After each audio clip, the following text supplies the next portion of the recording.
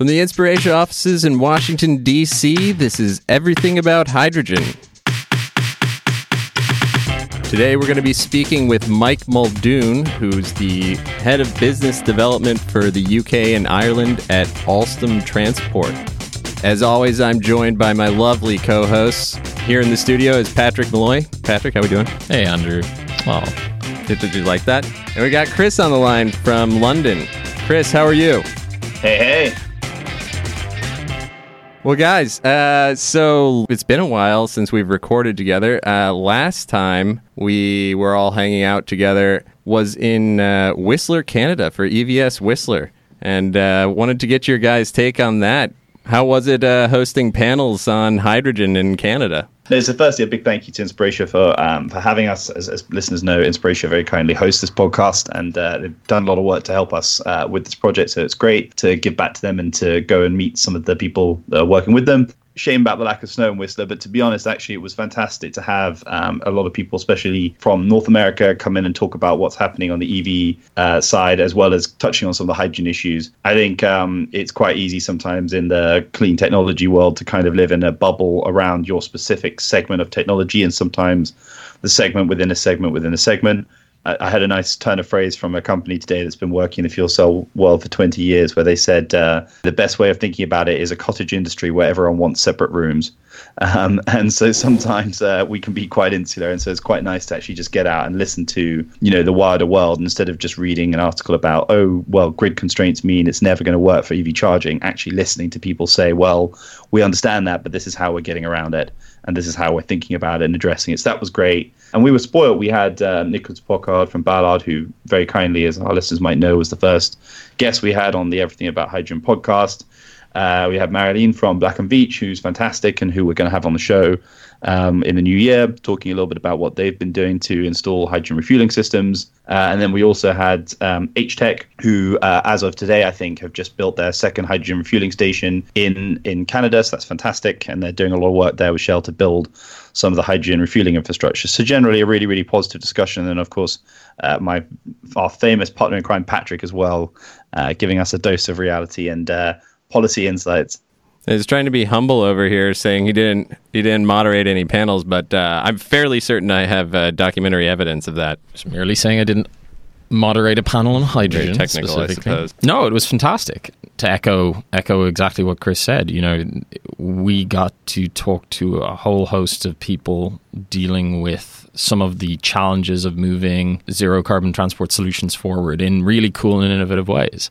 And obviously, there's an awful lot of or the focus of what we do is hydrogen here, right? But like talking to the EV charging folks, talking to investors who are looking at these problems, getting the high level overview of how they conceptualize the markets moving or being kind of disrupted is incredibly valuable, incredibly interesting. And yeah, thanks to Andrew and the rest of the Inspiration team for making it happen. Well, I think I would be remiss if I didn't point out that we had the lovely support of our sponsor with EVS Whistler, Black & Veatch, and we'll be hearing from them in a couple of weeks as well about what kind of work they're doing in hydrogen, and that was great to have them along. But I understand you guys, Chris, did you get a free ride in a brand new Toyota Mirai while we were there? Didn't get a ride in, but no, got to see it, which was fantastic. So nice to go and have a little look around. Work in progress. You can admire from afar, huh? No, I mean, mind you, the latest person to buy a Toyota Mirai is Jane May from Top Gear, who did a rather nice YouTube reveal. So maybe I'll have to, as someone who's a bit nearer to home than Vancouver, maybe I can see if we can tempt him to talk about his car at some point, or go for a ride with him and see what he makes of it. Sounds like a plan.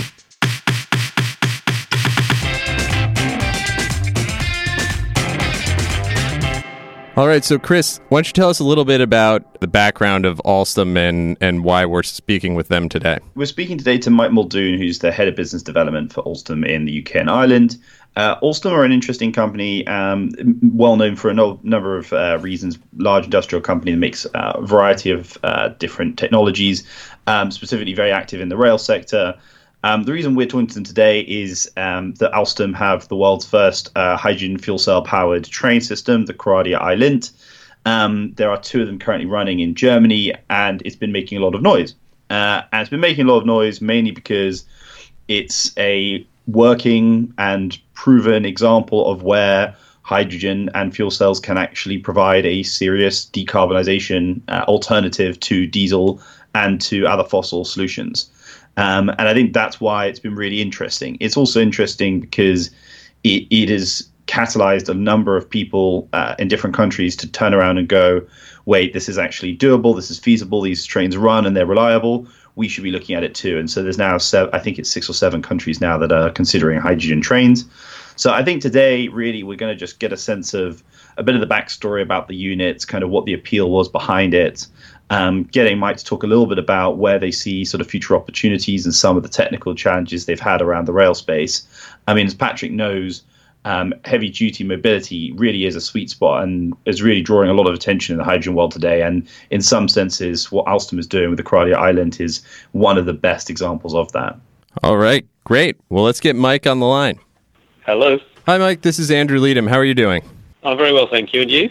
Great. I've also got Patrick Malloy and Chris Jackson on the line with us. Hi, Mike. Hi, Mike. How are you doing? So, Mike, for our listeners, if you wouldn't mind telling them a little bit about Alstom and what you guys are doing in the UK and your guys' operations and a bit of history about the company. So, Alstom is a French-owned global company. We specialise in transport systems, predominantly rail-based, and we can provide any element of the rail system from the track through to the trains, the electrification, the power supplies, the complete turnkey operation for a railway. From that point of view, we are very much oriented towards sustainable mobility. And our current strapline is mobility by nature, and I think that's actually very fitting for the current zeitgeist that we find ourselves in at the moment, and fits very well also with the fact that we are developing some world-leading technologies in the sustainable area. Great.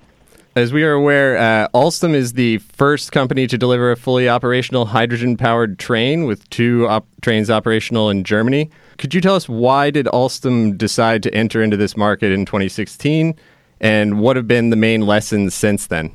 Right.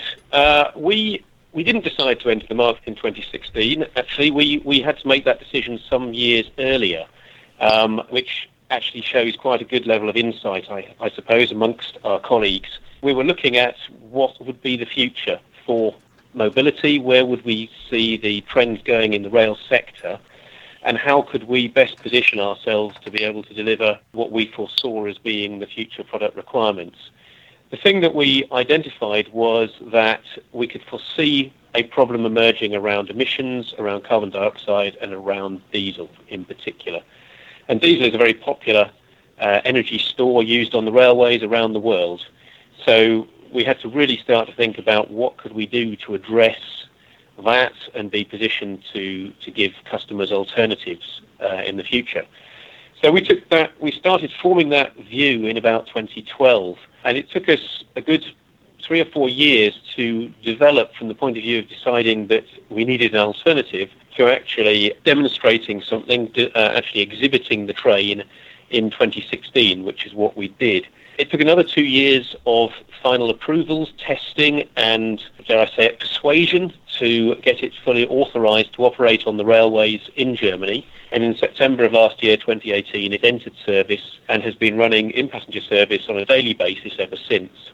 So that was obviously a 6 to 7 year process that I've just briefly described. Over that time, you do learn an awful lot. I guess the first thing we learned was that we could use hydrogen.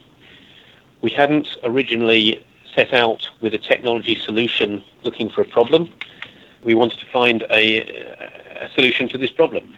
So if you evaluate what are the options for carrying your energy with you, because that's really what we need to do with these trains, you need to really be looking at hydrogen or batteries. Alstom also produces electrification systems for railways. We have the full range of possible solutions to decarbonise a railway, but in certain circumstances that isn't appropriate. There will always be trains that need to be self-powered, and therefore they need to carry their energy with them. So we looked at it and we thought, right, okay, what can we do with a battery? And what can we do with hydrogen? Ultimately, what we concluded was we could do a lot more with hydrogen than we could with a battery. We need to move a train that's in excess of 100 tons, and to do so takes quite a lot of energy, quite a lot of power in particular to accelerate. Once you're up and running, it's a bit easier, but the kind of loads that we were demanding were not really something that we found a battery was able to provide. And in fact, our initial calculations suggested a battery might need to be around about 33 tons in weight to provide the necessary energy storage that we required. Of course, you're into diminishing returns then, because the more the battery weighs, the more power you need to move it. The more power you need, the greater the battery becomes. So slowly but steadily, you defeat yourself. We also had a problem then with space and getting people on the train, which was obviously a bit of a concern. So we moved on, and we evaluated hydrogen as our energy store, and we felt that actually that gave us a much better chance of achieving our objective. It's not all about how you store your energy, though. What is crucial in any of these circumstances is energy efficiency. So we also discovered that it was key to preserve as much or to use the energy as well as we could, and to recover as much of it as we could as well. So having just said a large battery didn't fit our needs, we actually determined that a small battery supplementing the hydrogen fuel cells was a very complementary package. So we actually started to develop a hybrid traction system, which uses the fuel cell and the battery at certain times together to provide the power necessary to accelerate the train, but can then use the battery to reclaim some of that energy used when the train slows down, and then reuse it when it accelerates again, so that you optimize your use of energy, you maximize your range, and you reduce the amount of hydrogen you need to carry, which all helps with the packaging of the equipment on the train. Just jumping in on that, just to clarify, that's regenerative braking that you're talking about, which is feeding back into the battery to improve the overall efficiency, correct? Correct. Yep. Absolutely right. Okay. Regenerative braking is a major contributor to the overall energy production on board the train, but the fuel cell is the primary source of electricity. The name of the train itself, the Coradia iLint, derives from the Coradia lint that the train is based on. The lint is a diesel train, but the letter I stands for intelligent, and intelligent is what we had to make the power and energy management systems on board the train in order that they could optimize the use of this energy and determine where do we draw the power from as the train travels the route. Should we be using more fuel cell energy? Should we deplete the battery? Should we be charging the battery? How do we prepare the train for its route? So it knows where it is. It knows what the topography of the route is, if it's going to be climbing hills or descending. It knows from onboard sensors how many people are on board the train. It also obviously can detect loads such as heating and air conditioning and other things that are perhaps using power. So from that point of view, the intelligent systems on board the train are all configured to optimize and reduce the wastage of energy and make sure that we can always deliver the fundamental service the train is there to provide. And this isn't like some of the issues you might experience with determining whether whether your phone will last the rest of the day on the battery charge it has. We can't have train operators trying to guess whether their train will last for a day's service. They need to know, and they need to be certain. So we have to make sure that the systems on board guarantee the minimum range that we are able to commit for the product. So again, more aspects that you learn going through this, the need for you've got to get rid of range anxiety. You need range certainty, you need performance certainty, and you need to be very sure that the systems on board the train are able to react and manage their own circumstances, complementing the actions of the driver and the train operation. And then I suppose the thing that we haven't necessarily learned, but the thing that pleased us about all of this is that we got to the place where we found ourselves quite some way in the lead. We naturally assumed others would be developing similar technologies and be in a similar place in the market. But actually our trains now, as I say, have been operating for 15 months, and there are no other competitors in the market at the present time. So that's we know for sure that others are following. It's not that we've gone down the wrong path, but it is something that we're very pleased about in bringing this thing to market. So following on from being in the lead, in 2019, you've secured a 500 million euro contract for 27 fuel cell trains in Germany. I guess the question is, what other markets do you anticipate will be making those sort of investments in the next few years. And are you ready for it? We are. Yes, we're certainly ready for it. I would say initially, I think we were a little bit overwhelmed by the level of interest that the train generated. We exhibited it in 2016, and the level of interest globally was phenomenal. Many countries, we've had interest from 5 continents. We've got a huge range of countries and territories and rail operators within them requesting information, wanting demonstrations or otherwise contemplating their own procurement processes and how they might look at adopting this technology. So it's certainly been an area that has shown huge interest, and we've had to step up to address that. I think it was more than we expected at the outset. So that's a very encouraging aspect to the overall market. In Germany, actually, that contract for 27 trains is the second contract. The first contract was for 14 trains, so we have total 41 already ordered, and we continue to bid the product in Germany, in the various of the sort of regional states in the Federal Republic of Germany. We are working with SNCF in France, and with other operators that I'm not at liberty to name, but they are quite numerous. So there's a lot going on, and not least here in the UK. We here are looking at a conversion of an existing train to run on hydrogen, and that will be that's a concept we're working on with a company called Eversholt Rail, and we're looking at converting what are called Class 321 trains into hydrogen trains that we have christened Breeze. We think that they will offer the ideal way to start the transition away from diesel in the UK and start to sort of grow awareness and both at passenger level, operator level, industry and sort of political levels across the country of what is possible and how we can start to make sure we avoid operation for much longer of sort of polluting diesel trains. You know, I think one of the things that also is interesting for a lot of people is trying to get their heads around some of the infrastructure elements of this, because I guess in a very simple layperson's terms, at least a railway track, I suppose, there are arguably it's somewhat easier to think about where you probably would put refueling in. But that's simply because there is that sort of mentality. Doesn't mean that it's obvious how you actually supply large amounts of hydrogen on site and do so in a safe and convenient way for trains.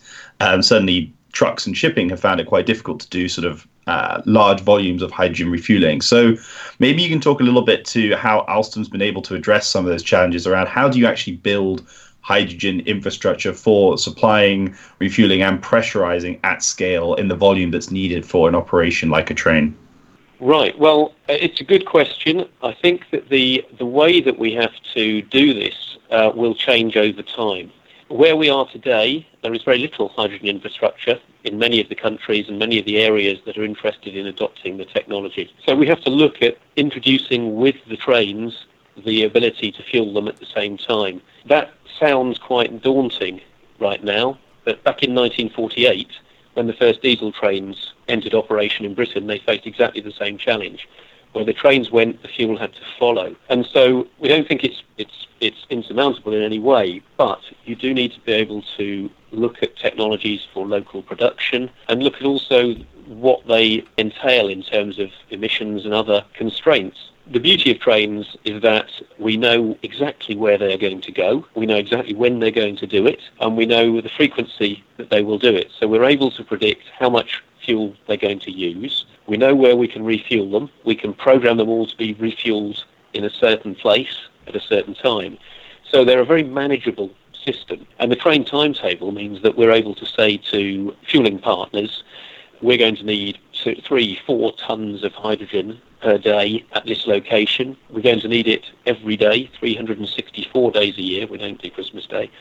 And we're going to need it for the next 10 years. That's quite an interesting proposition to anyone who's going to invest in the production of hydrogen. And this is all part of what we have to address in introducing these trains. It is a system introduction, and it's a collaboration between different partners. So we need to introduce the expertise of the gas companies and the gas suppliers, be they either new entrants or familiar faces around the world. We have to work with them to adopt the best way in due course, hopefully, and probably reasonably, we can expect to see quite a lot of large-scale hydrogen gas distribution, particularly in the UK. It's very much a widely discussed prospect to replace our extensive natural gas network with hydrogen.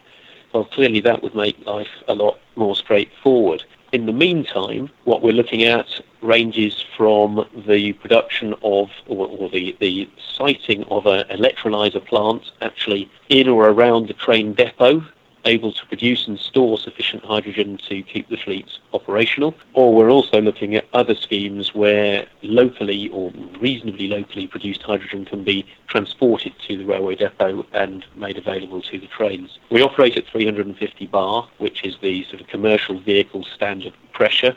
So we're not out of the ordinary in terms of our requirements, but we do require more hydrogen than most other people at the moment will tend to ask you for. I just wanted to follow on that. I mean, at 350 bar, from what I had read, and please correct me if I'm wrong, an Alstom train is taking somewhere between 60 to 100 kilos of hydrogen as per sort of leg, as it were. And so I was wondering, at 350 bar, how long does it actually take to refuel one of those trains? So the various trains, the Coradia Islands hold somewhere over 200 kilograms per train. We fully expect, we know the fueling time of the train is about 15 minutes. Our intention with the UK concept train, the Breeze, is that will contain around about 400 kilograms, but it is fueled from two locations, so the filling duration is broadly similar. One of the design remits we set ourselves was to ensure that we're able to actually match diesel refueling times. We want to try and make the transition for operators as smooth and easy for them as possible. One of the things that any train operator now today operating diesels has to address is refueling their trains. So if the refueling of the new train is a very, very similar process in terms of you attach essentially a hose to the train, you deliver the fuel via the hose and you disconnect it, and it takes the same amount of time as it did with the old fuel as it does with the new. Really, you're making it as smooth a transition as you possibly can, and so for us that was part of our design brief. And certainly at 350 bar with the type of volumes we're talking, that all of our testing so far and our operations in Germany suggests that's entirely achievable. So, Mike, tangenting, I think, a touch, we've seen a number of countries recently announce kind of plans for hydrogen trams and various other kinds of rail mobility. I'm just wondering, is that a target for Alstom, or are you guys going to focus particularly on freight and high-speed rail? This is an interesting one. So, as I mentioned earlier, decarbonising the railways is about a portfolio of solutions. And the phrase we'd always use in England is horses for courses. We need to get the right technology for the right application. So the Coradia Island is what we call a regional train. That means it doesn't operate at particularly high speed, up to about 100 miles an hour, 160 kilometres an hour, and it's designed to operate on the less intensively used routes of the railway. Now, there are significant distances covered by trains of that type in Britain and in Europe and across the world. The less illustrious and the less prestigious rail services, perhaps, compared to some of the more famous high-speed routes, but they provide an essential service in the community. And looking forward, they're going to become ever more important as personal transportation has to be decarbonised. So we want to encourage people to adopt travelling on those trains. So if that's the regional train, that's where the hydrogen performance fits particularly well. We can carry enough energy with us to deliver the full day's service. We've got the speed that's necessary. We can better the acceleration of the diesel trains. We have a perfect package for the regional train. If you want to look at high speed, as many are more expert than me, but we'll be able to tell you that the faster you go, the exponentially grows your energy requirement. You need ever more energy to increase the speed of the train, and that's why typically across the world high-speed routes are electrified. It's a very, very efficient way of delivering energy to the train. And also, you only really have high-speed routes where you have high demand and you have revenue streams that justify the implementation of electrification. So they complement each other. So there's a technology there that can provide the spine of the railway through electrification at high speed. You've then got the hydrogen trains that can feed the passengers to and from the stations along the spine, and you're starting to build up that network of transport systems or transport modes that gets people from their home to their office or to their destination, whatever that may be, without them ever needing to do any form of car driving or anything else. And trams, of course, fit into that same mix.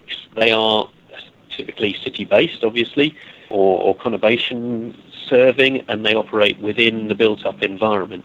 We actually, at Alstom, we have a huge range of tram power supply options. We are a world leader in the supply of trams and tram systems, and most of those systems use either, some of them use overhead catenary, some of them are catenary-less, so we have tracks in the road that supply energy. We can charge them at individual stops and use batteries or supercapacitors to move what are very short distances between stops. It's not necessarily relevant to apply hydrogen in that sector. Not to say we won't, and not to say that others shouldn't, but there are a huge range of options there. The beauty of the hydrogen for the regional trains, and the reason we picked it, was that we really couldn't find an alternative solution. We're not here to say hydrogen is the silver bullet that fixes every requirement for the rail sector. It's part of the arsenal. It's part of what we need to do in order to offer a complete suite of options to decarbonise rail going forward.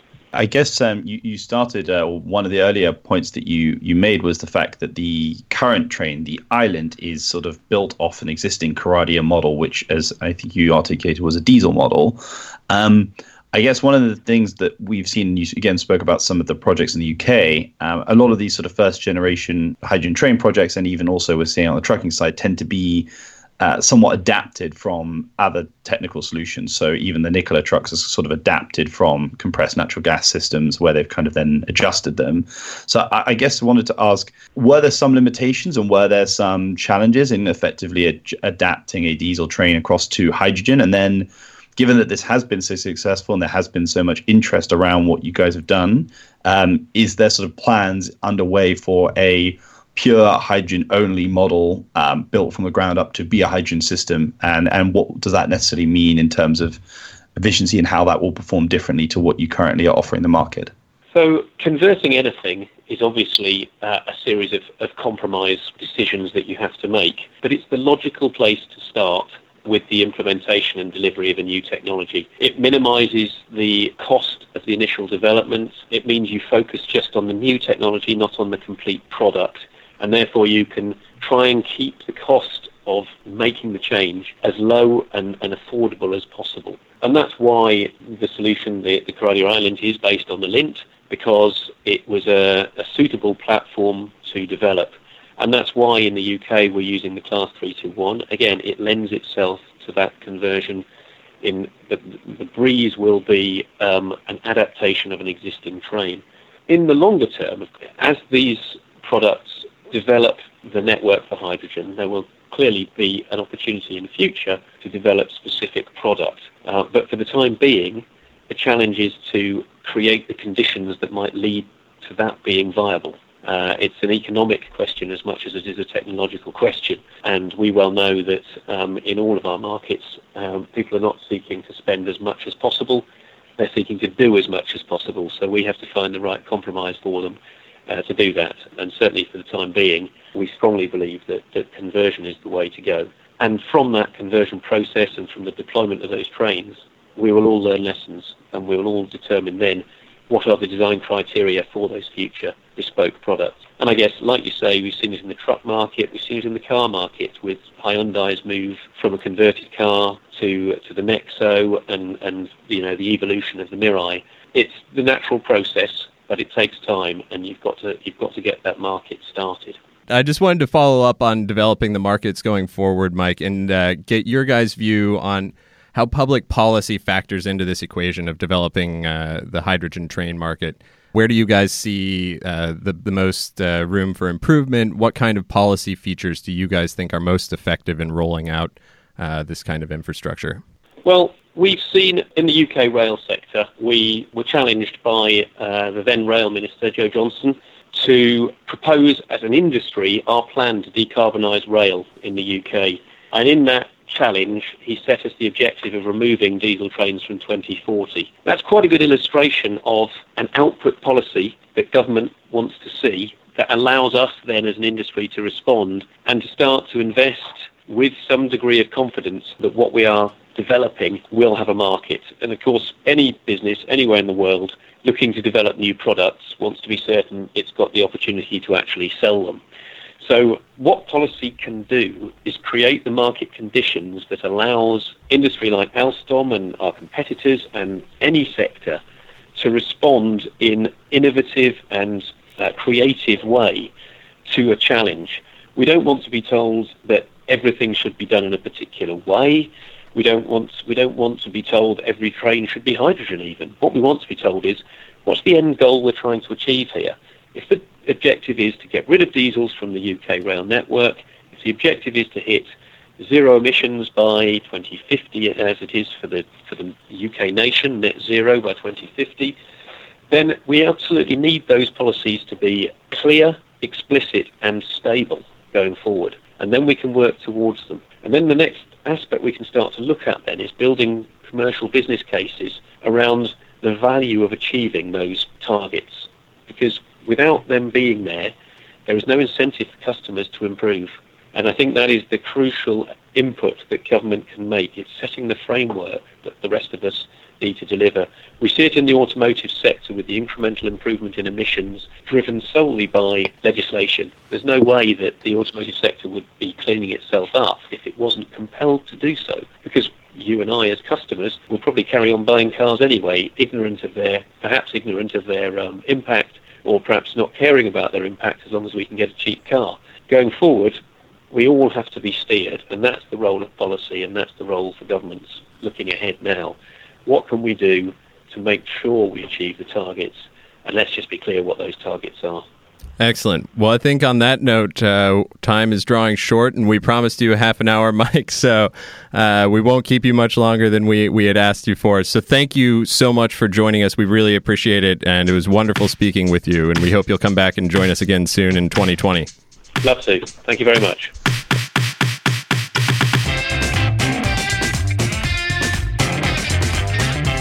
So initial thoughts. This is very, very cool, I think. And in part, I think the reason I'm kind of enthused by it is, Mike laid out a pretty clear kind of structure around kind of how various systems and technologies in the kind of the train and urban mobility, right, in respect of trams, but how that infrastructure uses multiple different technologies for different use cases. I think it all kind of stands up pretty solidly, and yeah, like this sounds like it's a really, really good and viable way to remove diesel from train infrastructure.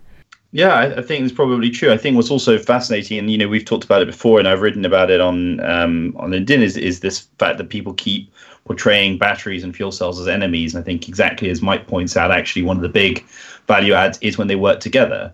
I think he was talking about a weight of 38 tons, I think was the number he was saying, for a pure battery-based solution. 33. It clearly doesn't... Sorry, 33, Andrew, is that right?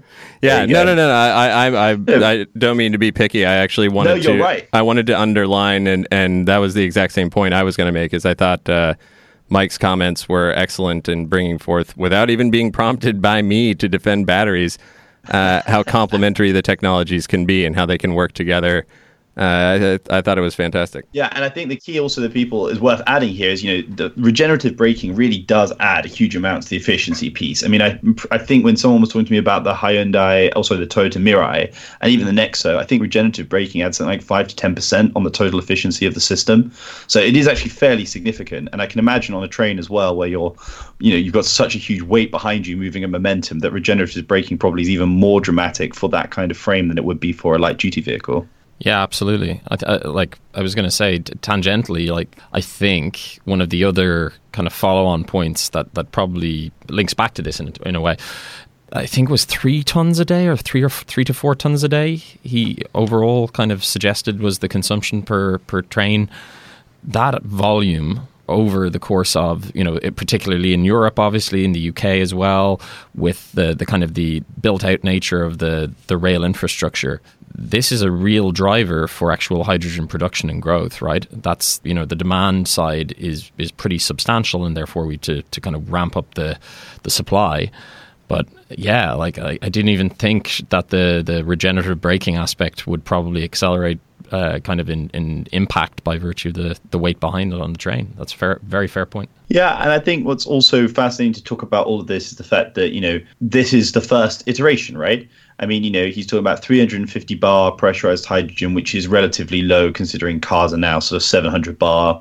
In some senses, it's kind of the lowest barrier to entry. He's also talking about a model, the Corradi Island, which was explained is a retrofit from a diesel system. And so it hasn't been built entirely optimized from the very beginning design to run on hydrogen, even though, as he mentions, they've incorporated a whole ton of intelligent elements in.